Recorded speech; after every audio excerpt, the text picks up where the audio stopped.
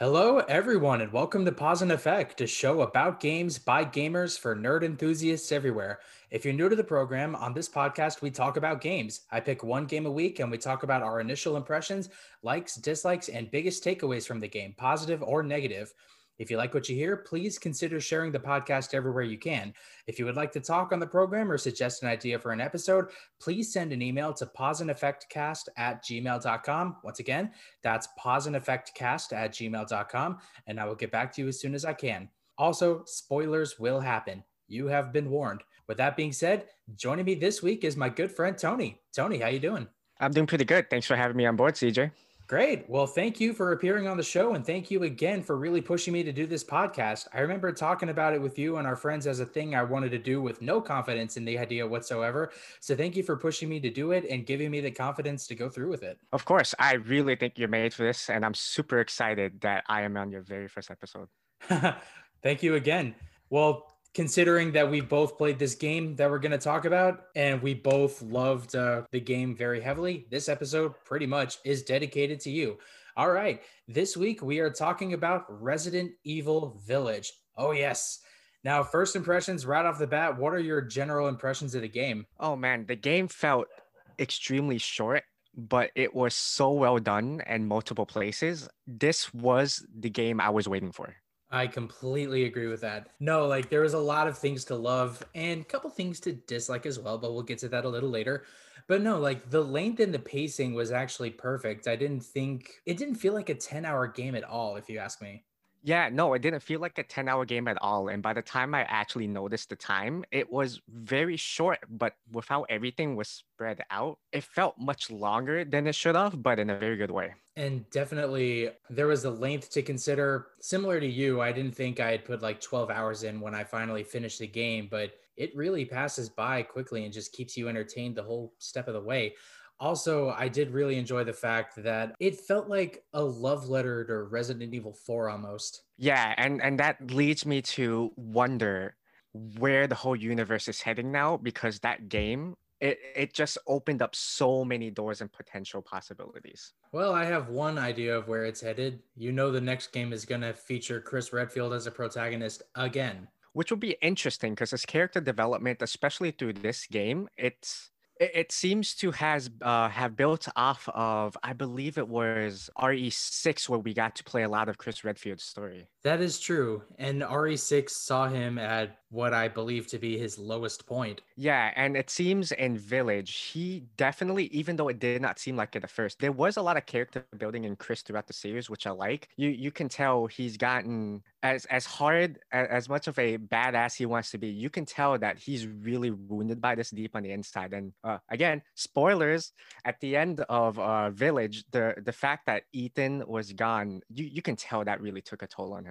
Oh, yeah, for sure. But also the fact that, once again, spoilers, the Biosecurity Assessment Alliance, BSAA, I think that's the acronym. I'm not 100% certain. But the BSAA has started using bioweapons, which it goes against everything Chris stood for. Oh yeah, that's right. At the end of it, that the helicopter they sent in contained them, if I recall correctly. Yeah, exactly. And then they took one back and they're like, change the plans. We're going to Europe. We're going to defeat this once and for all. And then it cuts to black and then it fades into Ethan's daughter being what, 18? I would assume so, but man, that's also another thing I'm looking forward to where daughter is gonna be heading, and the fact that that guy called her Evelyn at the end. I wonder if that teases anything. I wonder as well, but it's something to really think about. Most definitely. Yeah, what would you say you liked most about the game? The thing I would like most about the game, definitely the level design. There was this one level in particular, and I remember you and I talked about this for like quite a bit. That basement filled with blood. Yes. Oh, I loved that place. Yeah, at first, just noticing like all of these monsters pop out at you, but then realizing the ripple effects actually played into it, that's just awesome level design. Yeah, that was probably one of the bigger technical marvels of the game. And I'm like, what? Like, how did they do that? Like, that's just absolutely incredible. Yeah, it's also like it's one of those levels that keeps you on your feet the entire time, even though you know what's gonna happen and when. It's just so well put together. And I spent a lot more time than I should have in that basement, to be quite honest, just because of how well it was.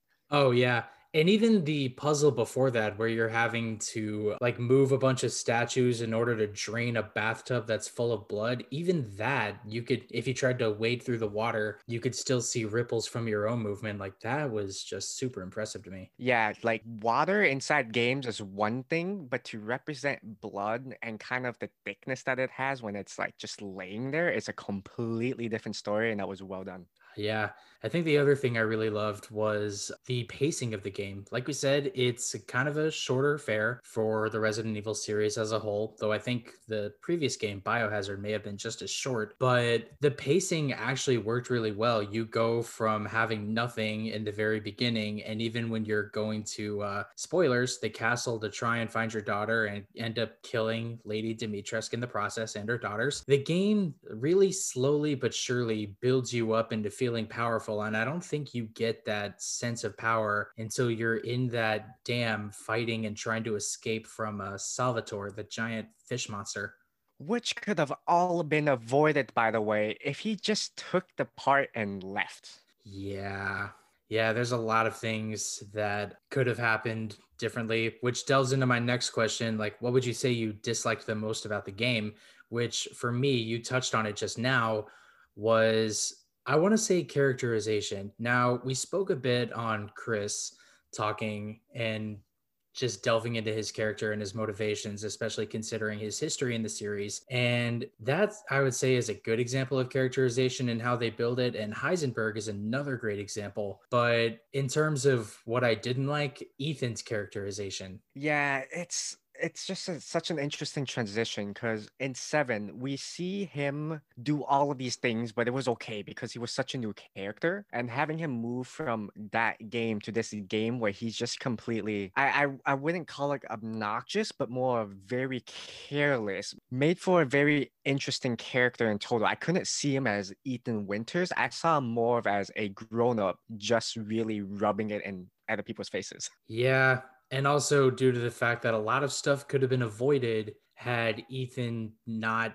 developed the whole tunnel vision thing of like, where's my daughter? All I want is my daughter. Meanwhile, like everyone's trying to make deals with him and trying to give him easier options. We joked for a while about like if he had just said yes to like certain things or if he had just walked away, like none of this would have happened. Yeah, my most favorite part about all of that though is when Heisenberg offered him to team up and he moved in front of the ditch that he was gonna get kicked in and said, no, I get it, it's for plot and game purposes, but come on. Yeah. And then as for the other thing I didn't like, I mean, we've talked about this extensively. Do I even really need to say it? For the sake of the podcast, I think you do though. You're right. In the immortal words of something about Super Metroid by Terminal Montage, the baby. Man, that baby scene, granted, before all of that happened, the whole doll part freaked me out, but I think you said it felt like an escape room for you, which it also did to Yeah. me. Yeah, it did. And considering my prior experience working for an escape room, that was such a fun level. I mean, granted, yeah, it's a freaky level because room full of dolls and you hear like babies laughing and babies crying, which awakened a whole slew of new phobias for me. But the fact that you had to go through a very confined space and continue to open doors like you were going about an escape room and solving puzzles, I thought that was super ingenious. And I was praising the developers up to the point where I had to go in a well, find a key, and then I heard a baby crying and then everything went to hell. Oh man, that well gave me Ring vibes. Like, I'm like, oh man, I'm gonna go Dude, down this. same. Something is gonna drag me down to the depths. I can't do this. Yeah, and then when it's switched up and I hear the baby, I'm like, oh no. And then I see it and I almost wanted to cry. That shit was terrifying. Yeah, I remembered I tried juking it the first time and I accidentally touched it and it swallowed me. And it's like, excuse me, what? Yeah, like I never expected that to be a insta kill, But I guess considering you are powerless for this, it does make a little more sense. Yeah, and the whole hiding, I hid in the locker for quite a bit just to try to get around it. I think it disappeared after a while, Yeah. but when it walked up close to you and started looking at the locker, it was just the most creepiest thing I've ever saw.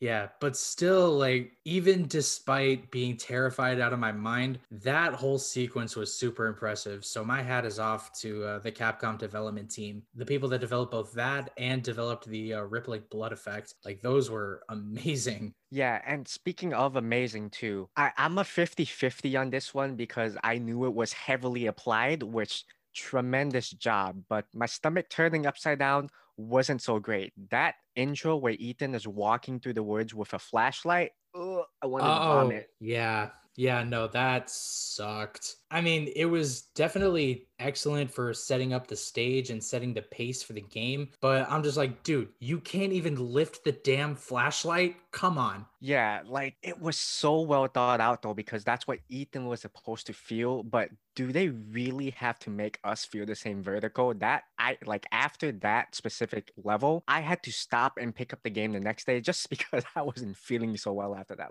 Oh little man, scene. I'm sorry. Very well done, but I would think it's a little bit too well done. Okay, coming out of Resident Evil Village, what would you say was your biggest takeaway? It could be anything from how it influences you to what you'll think about for a long time to come, et cetera, et cetera. What you got? Yeah, this goes back to that blood basement. Like just the biggest takeaway for me is those small little environmental stuff that you do adds on to gameplay so much. Sometimes the players don't even notice it. Yeah, like all the technical marvels of the game from the lighting, the sound design, again, the blood ripples, and more to the extent of how to really set tone and how to really set pace. Like that was well executed. Yeah, and speaking of tone and pace, have you noticed how okay we were going through the entire game collecting our baby's parts? Yeah, like, and we touched on this maybe once before. Like, I did not think about that, thinking like, oh, you're just like traipsing through some kind of weird European town, like la di da di da, like go collect your daughter's body parts. And I'm like, wait a minute, why are we collecting her body parts? It's something that you maybe question once, like right after you kill Lady Dimitrescu, but then going to fight Angie and Lady Donna in the dollhouse, Salvatore Moreau in the dam, and that weird master werewolf with the sledgehammer looking thing in those caves on the edge of town. Like, we don't question it maybe after the first one, but I'm like, this is your daughter's body. Like, what the actual hell? Like, how have we normalized this in our heads? Right, which also makes it kind of interesting because when Ethan lost his hand again, Yes. and he just reattaches it like nothing ever happened. He doesn't even question himself at that point. So it makes you wonder. Well, it doesn't make you wonder why he doesn't question the fact that he's collecting his daughter's body parts, but then it also teases a little bit too much about the ending. But it's like one of those real world scenarios I heard of where there's a specific type of fungus that infects insects. Oh, And cordyceps. yep, and the insect would do that thing's bidding without even questioning anything. And it's just like, huh, interesting. Yeah, I would say my biggest thing, my biggest takeaway for the game, not so much on technical marvels, despite the fact that those are all well executed, but I keep thinking to myself on the future of the series and how this game has impacted the previous games for almost decades to come. Because, spoiler alert, I don't know about you, but my mind was absolutely blown when we break into Miranda's laboratory at the end of Chris Redfield's playable section and you realize, oh, Oswell Spencer mentored under her. And that's why he tried to achieve immortality by creating the T virus like he did. Yes, and I remember the entire time, especially after that initial entrance to the castle where we saw the Umbrella logo. It's like, oh shoot, Umbrella's involved. Plot twist, Umbrella originated from this. Yeah, and it has me going back to try to analyze all the other games in the series and how Umbrella's ties with this were like somehow involved. And I'm thinking to myself, okay, so we've done all all this, and now with Rose grown up into like anywhere between like 18 to 21 years old, where do we go from here? Yeah, it's going to be interesting to say the least. I remembered when Village was first announced and werewolves, vampires. I was definitely one of those folks who's like, that's interesting. Granted, I'm open-minded about games, but it's like, that's interesting. Vampires and werewolves? But no, they executed it pretty well for the RE universe. So I'm super excited to see what kind of crazy things they come up with next. Yeah, I was skeptical too, and I definitely wanted to see how that played out because I remembered, yeah, we've had zombies in the past, and we've had people that were infected by parasites, whether it's Las Plagas in Spain, or a variation of Las Plagas in Africa, or the C virus in it was somewhere in Eastern Europe, China, and the United States for Resident Evil 6. And then we go from there to having just the creature from the Black Lagoon in multiple different forms in Resident Evil 7, which it worked for the setting. But I wondered, like, okay, how are they going to justify like vampires and werewolves and all this other type of stuff? Because we have everything else that's justified as like, oh, it's a bioorganic weapon. Like, what are they going to do for this? And it turns out, oh, yeah, it's still bioorganic weapons. And it surprisingly worked. And I had to commend them for that. But I'm thinking, what else can they do? Yeah, and if you think about it too, it also makes the timeline very interesting because with the virus, the werewolves and the vampires, like even Heisenberg, everything was so well contained because Miranda was the one controlling everything, and then Spencer was the one that branched out and started experimenting. Therefore, everything we saw in the past with like all the deformations and the alternative viruses, it kind of makes sense. It really does.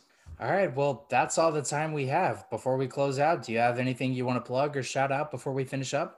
Yes, speed run that game. Apparently, 2 hours is the best speed run of the time as of this moment, and it's crazy. And to those of you listening in, think about this. You can get a gold achievement, gold trophy. I don't know what the Xbox version of it is, but there's a trophy that you can get for speedrunning the game in it's either 3 hours or 2.5 hours or less for both. So yeah, definitely give it a try and definitely consider upgrading your character so that you have unlimited bullets because having that on the revolver sounds super fun. Well, thanks again for being here, and that's our show. Tune in next time where we talk about Fire Emblem Awakening. Thanks for listening. Take care now.